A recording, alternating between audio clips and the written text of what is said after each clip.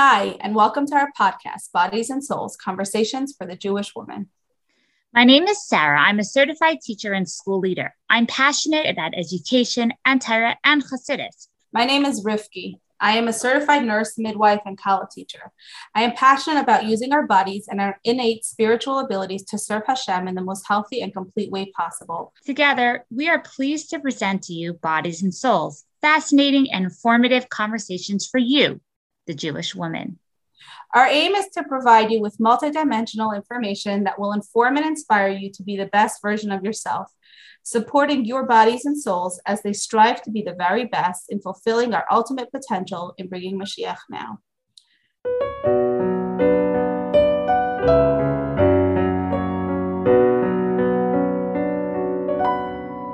Hi, everybody, and welcome to the Bodies and Souls podcast. Your hosts for today are Sarah Lowenthal and Rifki Boyarsky. We are so excited to be interviewing Eva Klein, a certified child and infant sleep trainer and consultant.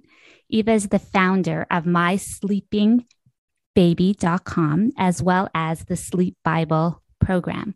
Eva has become a voice of authority and expertise about children sleeping and mental health here in Toronto and worldwide. Not only is Eva going to share some pearls of wisdom with us today, but as you'll see, Eva is a lot of fun to speak to.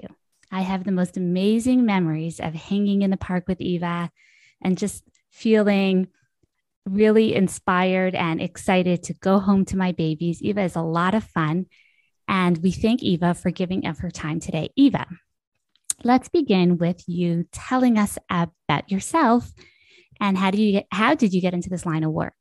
Yes. Well, first of all, thank you, ladies, so much for having me. It's an honor and pleasure to be here.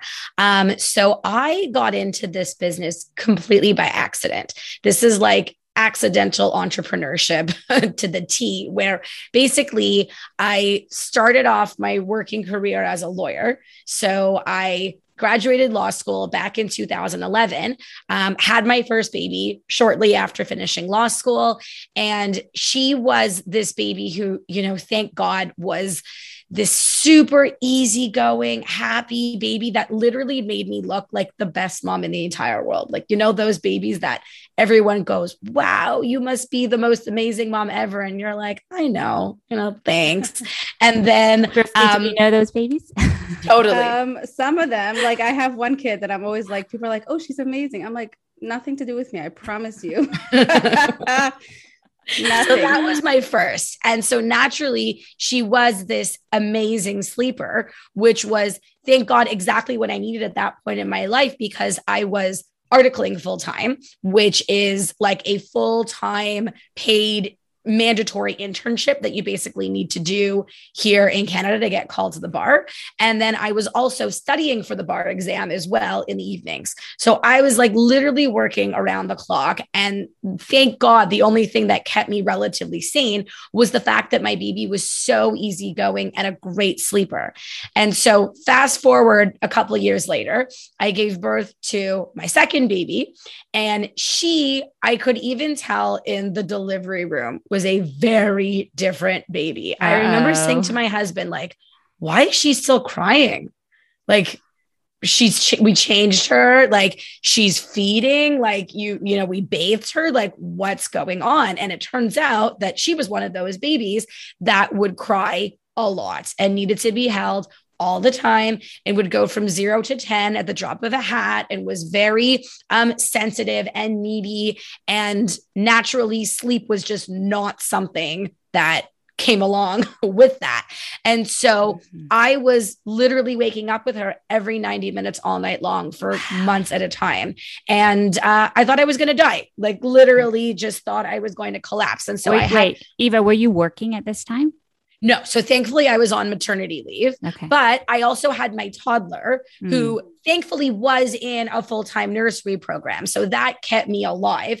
But even though I wasn't working, I was suffering. Like, just want to put that out there. A lot of people, and I'm glad that you asked that, because I do get moms that will say to me, yeah, I would love to get her sleeping, but I'm also on mat leave. So, it's not like I have to go to work or anything, but then I have to remind them, yeah, but you still have to get through the day chronically sleep deprived. Like, let's not forget that that's used as a form of torture in prison. And Eva, let's not forget that working is easier than staying at home. Totally. Yeah. Because at least you can distract yourself. But even so, working, not working, when your body isn't getting uninterrupted sleep, you go into fight or flight mode, like physiologically, where you're not literally, it's just a matter of surviving. You're not able to enjoy life the way that you probably want to, because you're cranky, you're irritable, you're miserable, your ability to regulate your emotions just goes out the window. The glass becomes half empty, where everything just feels impossible. Your patience levels go out the window. It's really, really awful. And like, let's not, downplay what chronic sleep deprivation does to us. And I think that sometimes, in certain circles, or just generally speaking, there is this very toxic messaging out there that says, well, that's normal. Well, you're a mom, and like, you're supposed to be a tired mom. And like, well, what did you expect? What did you, and which basically then says, well, if you're complaining that you're tired, like, that's your problem. Like, you need to suck it up. Right. You need to know that, and that's wrong. You know that there's a link between like postpartum anxiety, postpartum psychosis, postpartum depression, and not getting 5 consecutive hours of sleep. And I wonder, like, how many moms actually get 5 consecutive hours of sleep? And I always tell moms, like, after they have the baby, like, you need 5 hours. And there are moms like you with your first baby who are like, that's easy, no problem. Yeah. And then there are moms who are not getting that a year into having their baby. Right. You know what I compare it to? Because, sleep is just as essential as food is. And so I think the best analogy, for people who are not in the world of, maybe they're not in that stage of life and they have forgotten what sleep deprivation feels like. Or maybe, it's the dad that doesn't really do a lot of the night waking because it can't really appreciate it. It's kind of like, well, imagine that you haven't had a proper meal in 2 months, 3 months, 4 months, 5 months. Imagine that for the last 5 months, you've been living off of stale pretzels and flat Coke.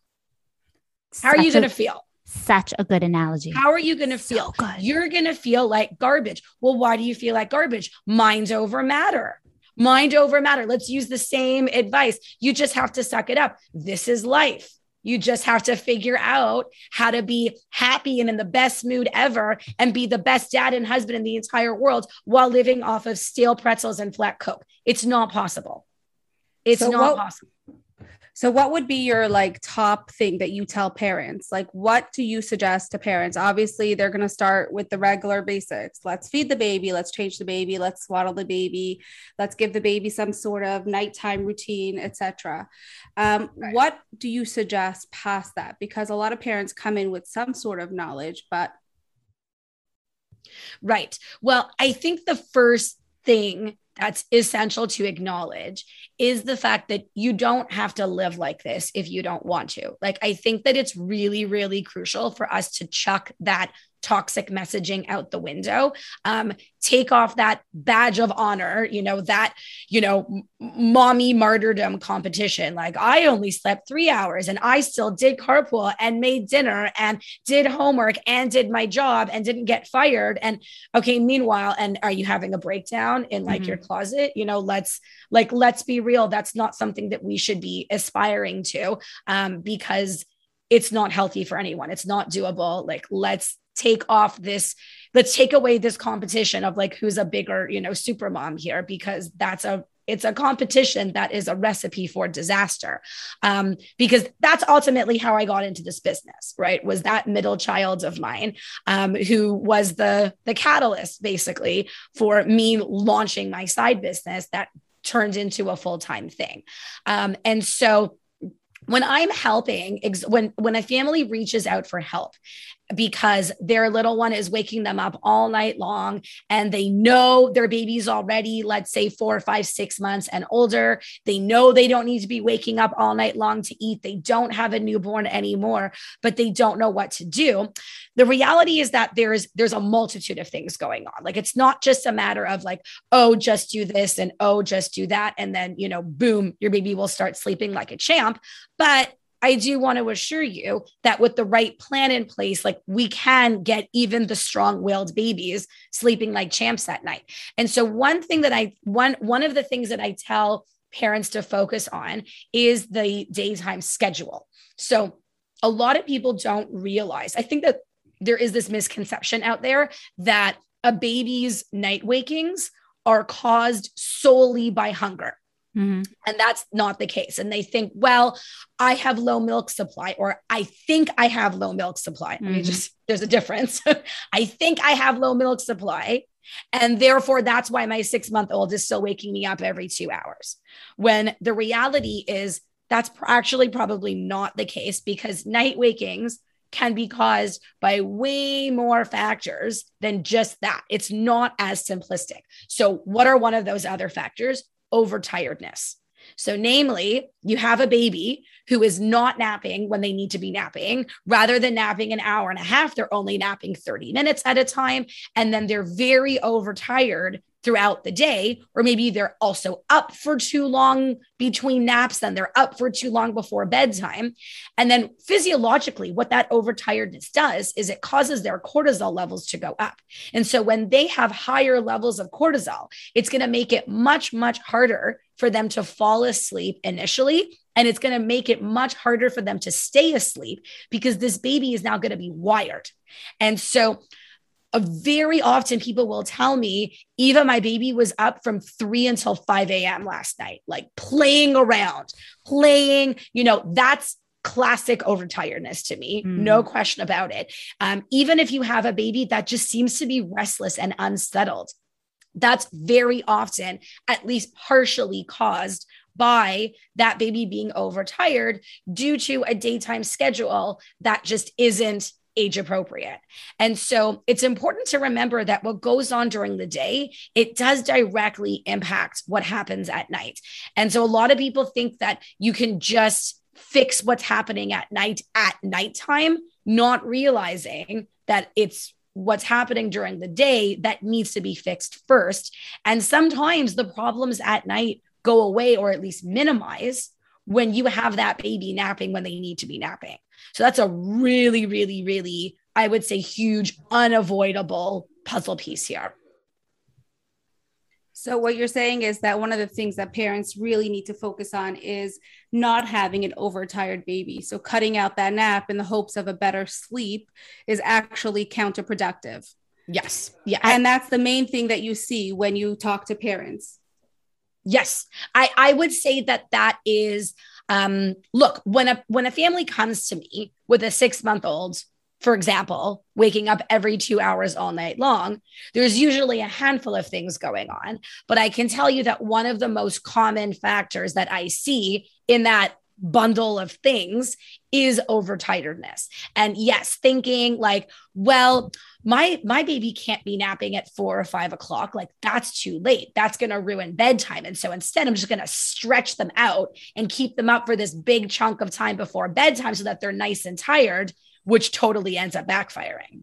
Rifki is raising her hand. That's me. I have a 23-month-old who still doesn't sleep through the night. I'm not even kidding. Like, how old? I'm embarrassed. I said 23 months. I promise. Like, Eva, how old is your oldest client?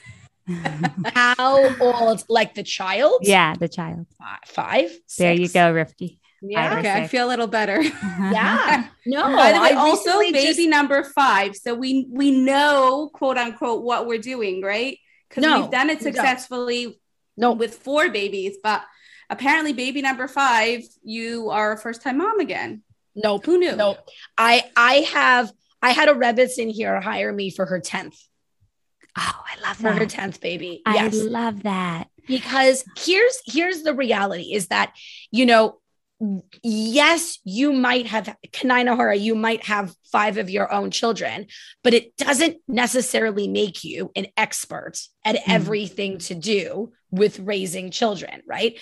Getting a child to consistently sleep through the night is not, it's not common sense. It's not intuitive, you know, it's science, it's sleep science, it's behavioral science and routines and proper sleep hygiene. And it's not something that people can just intuitively know, right? And so clearly what probably happened was that maybe your first 4 kids, sleep may have been something that just came more naturally to them. And so it's kind of like with those kids that are a little bit more easygoing, they're naturally just good at sleeping. So good enough may have been good enough. Like in terms of, you know, hey, I'm an average mom. I know a little bit about schedules and, you know, creating a good sleep environment. And so it was good enough to get them sleeping through the night, which is amazing. But with baby number 5, good enough might not be good enough. They might need all their I's dotted and all their T's crossed. But then guess what? That's all you got to do is just have that proper plan in place, you know, addressing everything going on. Because I can tell you for a fact that your 23-month-old is not a non-sleeping alien child incapable of figuring this out. I'm so glad to hear that. Eva, I can promise you that.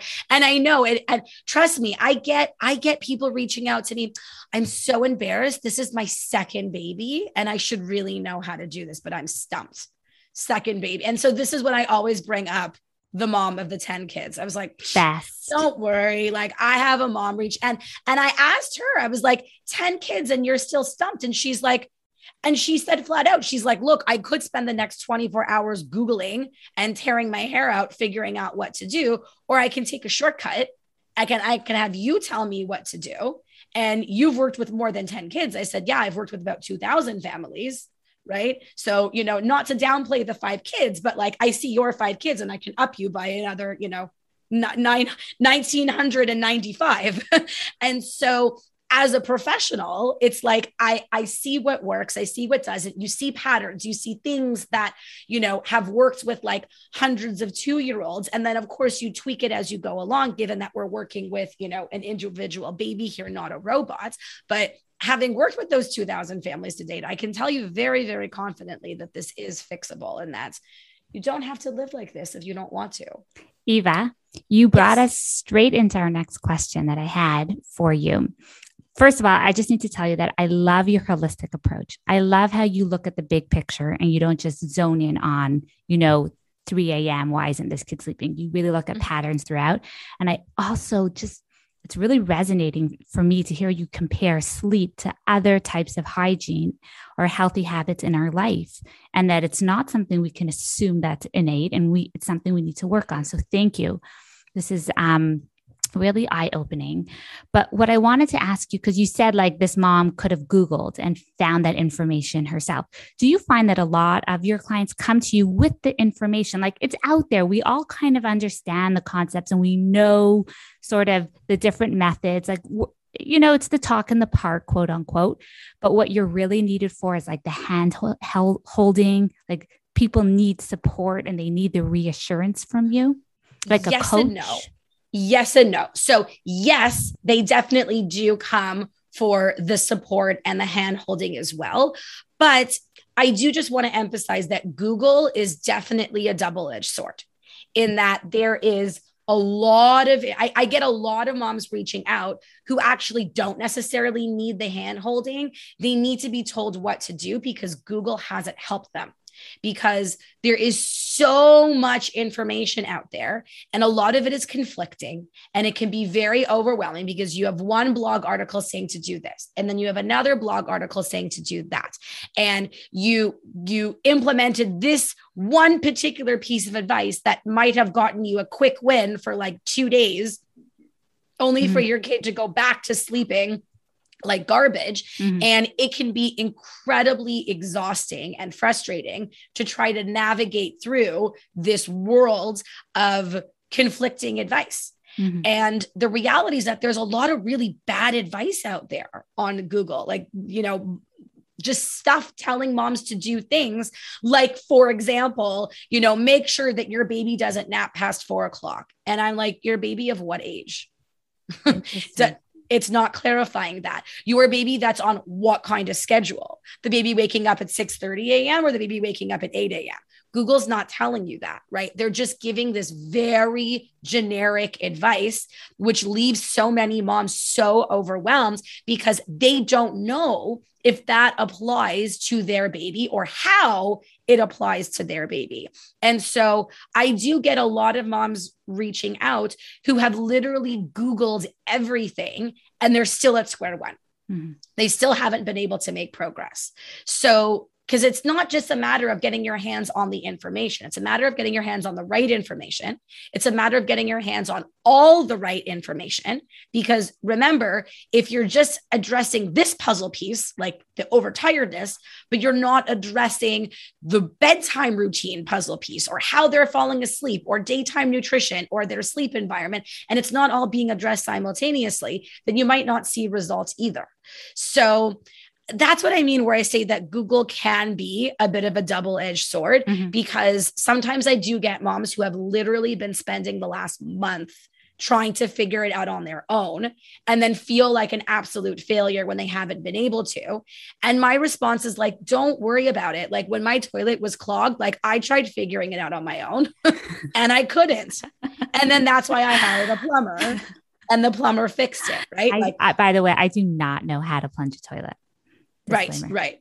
So it's one thing to plunge a toilet. It's like another thing when your, 2-year-old like dumps his toys inside. Okay. And then you won't be able to fix it on your own, even if you spend the next, month YouTubing it by yourself. It's the same kind of idea, right? Like it's not a reflection on you. It's not a reflection on your ability to mother or know your kid. It's simply a reflection of the fact that like we can't all be experts at everything. And this is why, thank God, we have people that we can reach out to help with these specific pain points, so that we don't just have to suffer silently, which, by the way, was what our parents all had to do when they were raising us. Like, I know that my mom and my aunts to this day, like they still say like, gosh, I needed you when I was raising, my kids 30 something years ago. Like, one of my aunts was like, I have a cousin, his name is Ronnie. And apparently when Ronnie was a baby, he could only sleep in a swing, except that the swings 35-ish years ago were not the electronic ones that stayed on. It was like a wind up swing, and it would only swing for like 30 minutes before it would stop, and then he would wake up. And so my aunt and uncle would literally take turns like rewinding the swing all night long. Like, do you know what I mean? Like that's that's lunacy. But they didn't have they didn't know what else to do. Right. They didn't have anyone to reach out to for help. There wasn't even Google to tell them, hey, maybe try this or try that. There was no support for them. It was just a matter of like surviving and hoping and praying that they eventually outgrow it. And look, they do eventually outgrow it. Obviously, you're not going to have an 18-year-old that still needs to be sleeping in a swing all night long. But at what price? For you to have to suffer for years on end. My mother developed a thyroid condition because she was so exhausted from being overtired for years. And it was just me and my sister. Like I'm one of two. And with 2 kids, so I'm putting the words just 2 in quotation marks here, right? Like she just had 2 kids that kept her up all night long, and that threw her thyroid out of whack. And she's had thyroid issues ever since. Eva, nowadays, if I'm 1 of 12, and if we ask our mother for advice, she says she doesn't know. She probably blocked it out. Like probably tried to block out that part of things, like this sleep deprivation that she experienced over a 20-year period, for the 12 of you, 18, 20 year She's period. An amazing mother. She's probably going to be listening to this, but she can't give us advice on putting our I'm kids sure to she bed. is, but humans are human, right? Like Hashem designed us needing to sleep. And when we're not getting interrupted sleep over a long period of time, it has physiological consequences on our bodies. and emotional consequences on our mental health. Like nobody can argue, like it's simply not ideal in the least bit. No, it's not. So you're saying that when a parent comes to you, the Google's not going to work because you do like an in-depth analysis. Did I understand that correctly? Like, is that part of the process of you going to the house or talking to the parents, meeting the child? Like, what does the process look like for you? I do not need to go to their house. In fact, when COVID hit, my business really wasn't impacted at all, in terms of, the day-to-day operations of things. I work with people in one of two ways. So I either work with them one-on-one, or they join my online coaching program called the Sleep Bible. And so with both of these support options, I take them through my step-by-step process where we're first addressing the sleep hygiene pieces. So we're looking at, the baby's sleep environment, their routines down pat, their daytime nutrition, their emotional well-being. We then move on to address their daytime schedule, when are they waking? When are they napping? When's their bedtime? And then from there, we move on to the sleep training, which is where we teach that child how to fall asleep independently. And there's a number of different ways that we can go about doing that. There's no one size fits all approach here. And then we move into what I like to call maintenance mode, where it's like, okay, your little one is sleeping like a champ. Let's keep it that way. What do we need to know? What sorts of transitions and milestones and regressions can we expect? And how do we make sure that your little one maintains their wickedly awesome sleep throughout it, which they absolutely can. So that's the step-by-step process, regardless of how people work with me, that I take them through. What are the regression points? There is. Yes. Well, so I do just want to emphasize that there are some well-known regressions that happen, but they're not these guaranteed situations that are going to happen no matter what.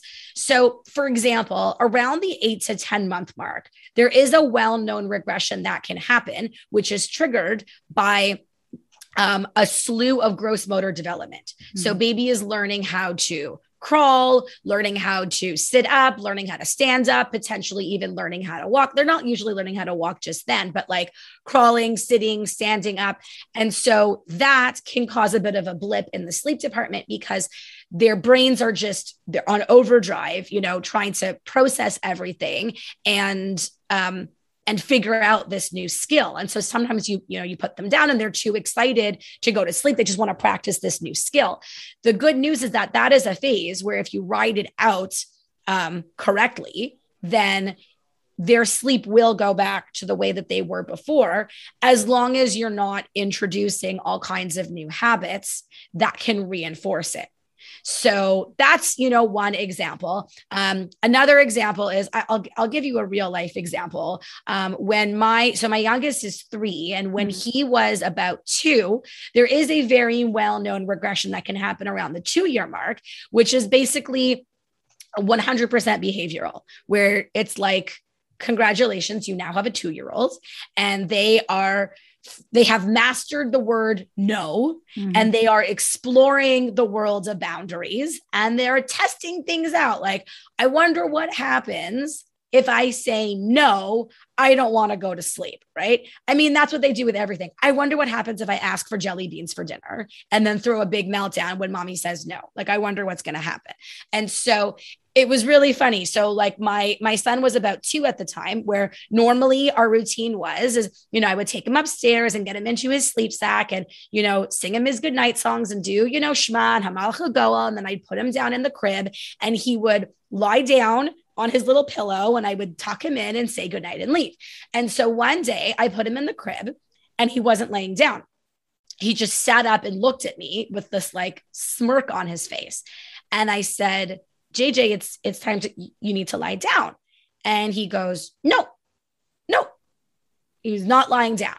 And so I was like, okay, this is cute, bud. Like, you don't know what mommy does for a living, do you?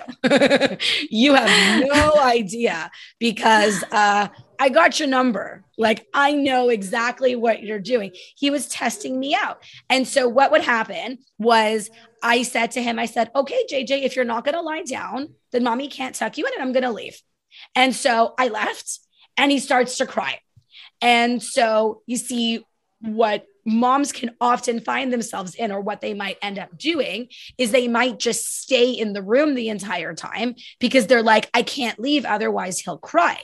But then the problem is that now you're stuck in baby jail for the next 2 hours because your kid is going to be too distracted by you to go to sleep. But then if you leave, he starts to cry. And so you're like, feel like you're stuck between a rock and a hard place. And then, of course, if they get used to you sitting there till they fall asleep, there's a good chance they're going to wake up wanting you to go there in the middle of the night for them to fall back asleep. And so it can spiral into a really, really big problem. But thankfully, mommy knew what she was doing. And so instead, I nipped it in the bud as quickly as possible, where every few minutes I opened the door and I said the same thing. JJ, if you lie down, mommy will tuck you in. No! Okay, bye. I love you. Close the door. 5 minutes later, did the same thing. And eventually, it didn't actually take that long, to be honest, because I think he saw that I really meant business. He's standing up. I said, JJ, lie down. Then mommy will tuck you in. And then he goes, lie down. Finally, it was like, he got it. I tucked him in, continued the routine, left. That was it. I think he tried it a couple other times here and there. He still gave that one a go, to see if I would, give in. But I responded in a way that didn't reward the shenanigans and make it into a much bigger issue. So was that very, very normal of him? 100%, like super duper normal. But the key is to know, okay, how do you respond to it so it doesn't turn into this much, much, much bigger problem? So I actually have 2 follow-up questions. The first question that I have is, you talked about like regressions. I know when we talk about like breast milk and breastfeeding, we talk about like when your period comes up, your breast milk, like your supply goes down. Do you see a correlation between like those type of regressions also, or just the ones that like are on a chart? No, she's shaking her head. No, like really, really, truly not. Look, obviously, if we're talking about newborns, it's a little bit different. But if we're talking about a baby, at least a few months old, where breastfeeding is established and everything is good, and, mom's milk supply is like good enough, then it doesn't make any difference in terms of what we're able to accomplish. In other words, like we can have the exact same goals for night sleep for a breastfed baby as well as a bottle fed baby. Yes, the breastfed baby's daytime feeding patterns are going to look very different than that of a bottle fed baby. Normally, they just have to be eating more frequently during the day.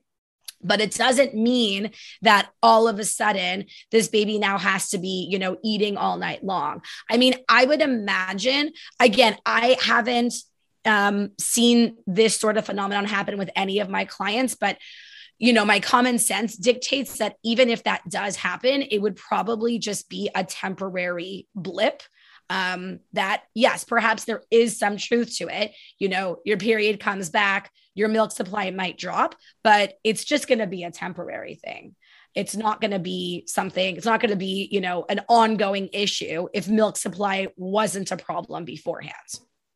Okay. And the second follow-up question, I think that's fabulous. It's good to know, is when it's an older child, right? We spoke about, like you said, even 5-year-old, a 10-year-old. When we're talking about those kids, I'm assuming we're coming from a totally different perspective, like things like anxiety or things like not having a good sleep environment. Are those the issues that you deal with when you're dealing with an older child? So I work with kids up to age 5, because you're absolutely right. When you're dealing with school age children and there could be, something to do with mental health involved, that's obviously completely outside of my scope. And I would refer out to a mental health practitioner for that. But for a child that's like 5, 6 and under, yes, it's something that we have to be, taking into account. But I'll tell you, like with the younger ones, a really big factor that I think that we forget is that when we humans are not getting the sleep that we need, it affects our mental health. And children are no different. And so a lot of the time we think that, especially with a younger child, that it's mental health affecting sleep, when more often than not, it's actually the poor sleep affecting their mental health. Where unless there is something very, very obvious, a trauma, as a something that the child went through that has necessitated that child to, let's say, seek out, outside support in the mental health field. If that doesn't exist, and this is like a typical, healthy, stable environment with a 3-year-old that has, really struggles with sleep, then I find the vast majority of the time that when you get that 3-year-old sleeping through the night, that suddenly it's like they're a new person. And I'm sure we, like, as adults, can relate to that as well, right? Like, suddenly that 3-year-old is so much happier, and they're less cranky, and they're not tantruming as much, and their separation anxiety goes down. And I can't tell you how often the families tell me, like, I feel like I have a new child right now.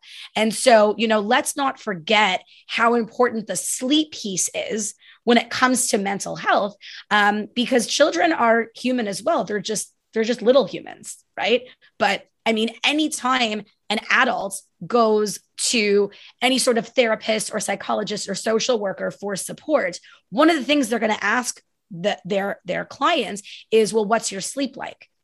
And then that's because that off the bat in, almost any intake, your therapist is going to be asking you about your sleep patterns, because you can you can talk through the reasons for your anxiety and depression and struggles until you're blue in the face. If you're only getting 4 or 5 hours of sleep at nights, that's going to contribute to the problem, if not really exacerbate it. And kids are no different. Totally. So again, there's a reason why I don't work with the older ones, because with the older ones, that is when things can get more complicated. But with the younger ones, I find that the vast majority of the time, you fix that sleep hygiene, you remove those sleep crutches, you teach them how to sleep independently so that they can learn to sleep throughout the night. That's the game changer right there. Eva, it's interesting. Lately, for some reason, I've been buying some sleep props, I would call them, for my children. Like, they have sleep patches. Some of them have weighted blankets, a Lycra sheet that's very tight, blackout curtains. And I see like they enjoy all of these sleep tools. Yeah. Can we finish off our podcast with you giving us a couple of general tips regarding sleep hygiene? And yes. Okay, absolutely. Blackout blinds are huge. Creating a nice dark room for your little one is massive, especially if your little one is still napping. It's mandatory, because remember, if they're not napping well during the day, then they're going to be overtired and wake up more at night.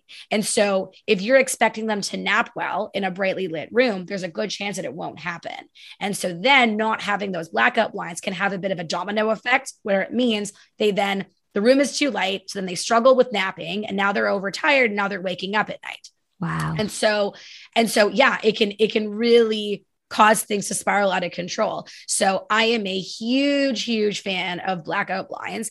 To be honest, I'm a big fan of like all the props that you just mentioned, because those aren't crutches. They are props, right? It's no different than like the blanket and pillow that I sleep with, right? That you two probably sleep with as well, to be able to sleep properly at night.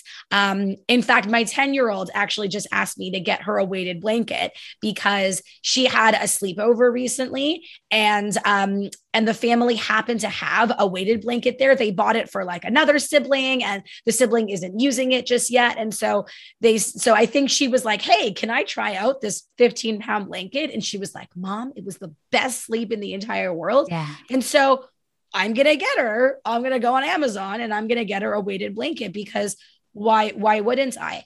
I'm a really big fan of white noise. I find that it is in big families, It's mandatory because if there's a lot of noise and a lot of commotion happening, you don't want your little one's naps to be getting interrupted by the background noise. And if anyone tells you, oh, they'll learn to sleep through the background noise, just nod and smile and say, thank you very much for the input, and go and order the white noise machine because that is an old wives' tale. That I think maybe a lot of our moms, with the best of intentions might be telling us like, oh, just teach them. They'll just learn to sleep through noise.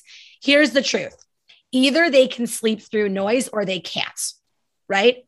No different than either you can sleep on a 12-hour flight to Israel in a chair with everybody dinging for the stewardess every 5 minutes, or you can't. So my sister, who's 3 years younger than me, born and raised in the exact same home, under the exact same conditions, same parents, same everything. She is that person who on a flight to Israel will close her eyes and be asleep for 9 of the 12 hours. And then I am that person sitting next to her, wide-eyed, watching 5 movies in a row, dying of exhaustion, not being literally, unless you give me a full-blown general anesthetic, I will not be sleeping on a plane because I need to be horizontal. I need my pillow, I need my bed, and I need quiet. And I can't have people dinging for the stewardess every 5 seconds. It just doesn't fly. And you cannot teach me how to sleep on a plane. Just like you cannot teach the majority of kids to sleep in a brightly lit, noisy room. You just can't. It's not the way Hashem made us. Right. My sister's also that person where like when she comes to, when she would come and visit and come to my mom's and she would, come to my mom's for Shabbos, she was that person who was like asleep on the couch in the living room, like mid-meal while my kids are like running around, jumping on her head. And she's like out, those people, that's just the way she is. Yeah. And some of your kids might be like that. But many of them are not. And if they're not, you can't teach them. Even if your mother swears that you can, you can't. Eva, this conversation is so fascinating. Thank you so much, not only for sharing your knowledge, but also for making it personal and giving us examples from your own life and making it very real for us and our listeners. Eva, I'm sorry to have to cut this interview off right now.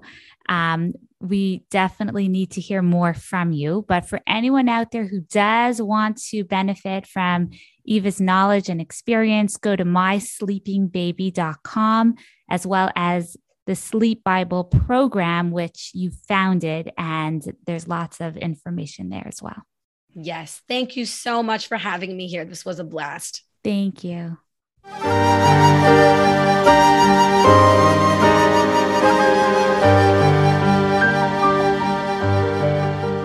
Thank you for listening. We hope you enjoyed and grew. Original music of Shamil's Niggin provided by Chazan David Katak. We look forward to your feedback and comments. Please email us at bodiessouls.com, 2 S's,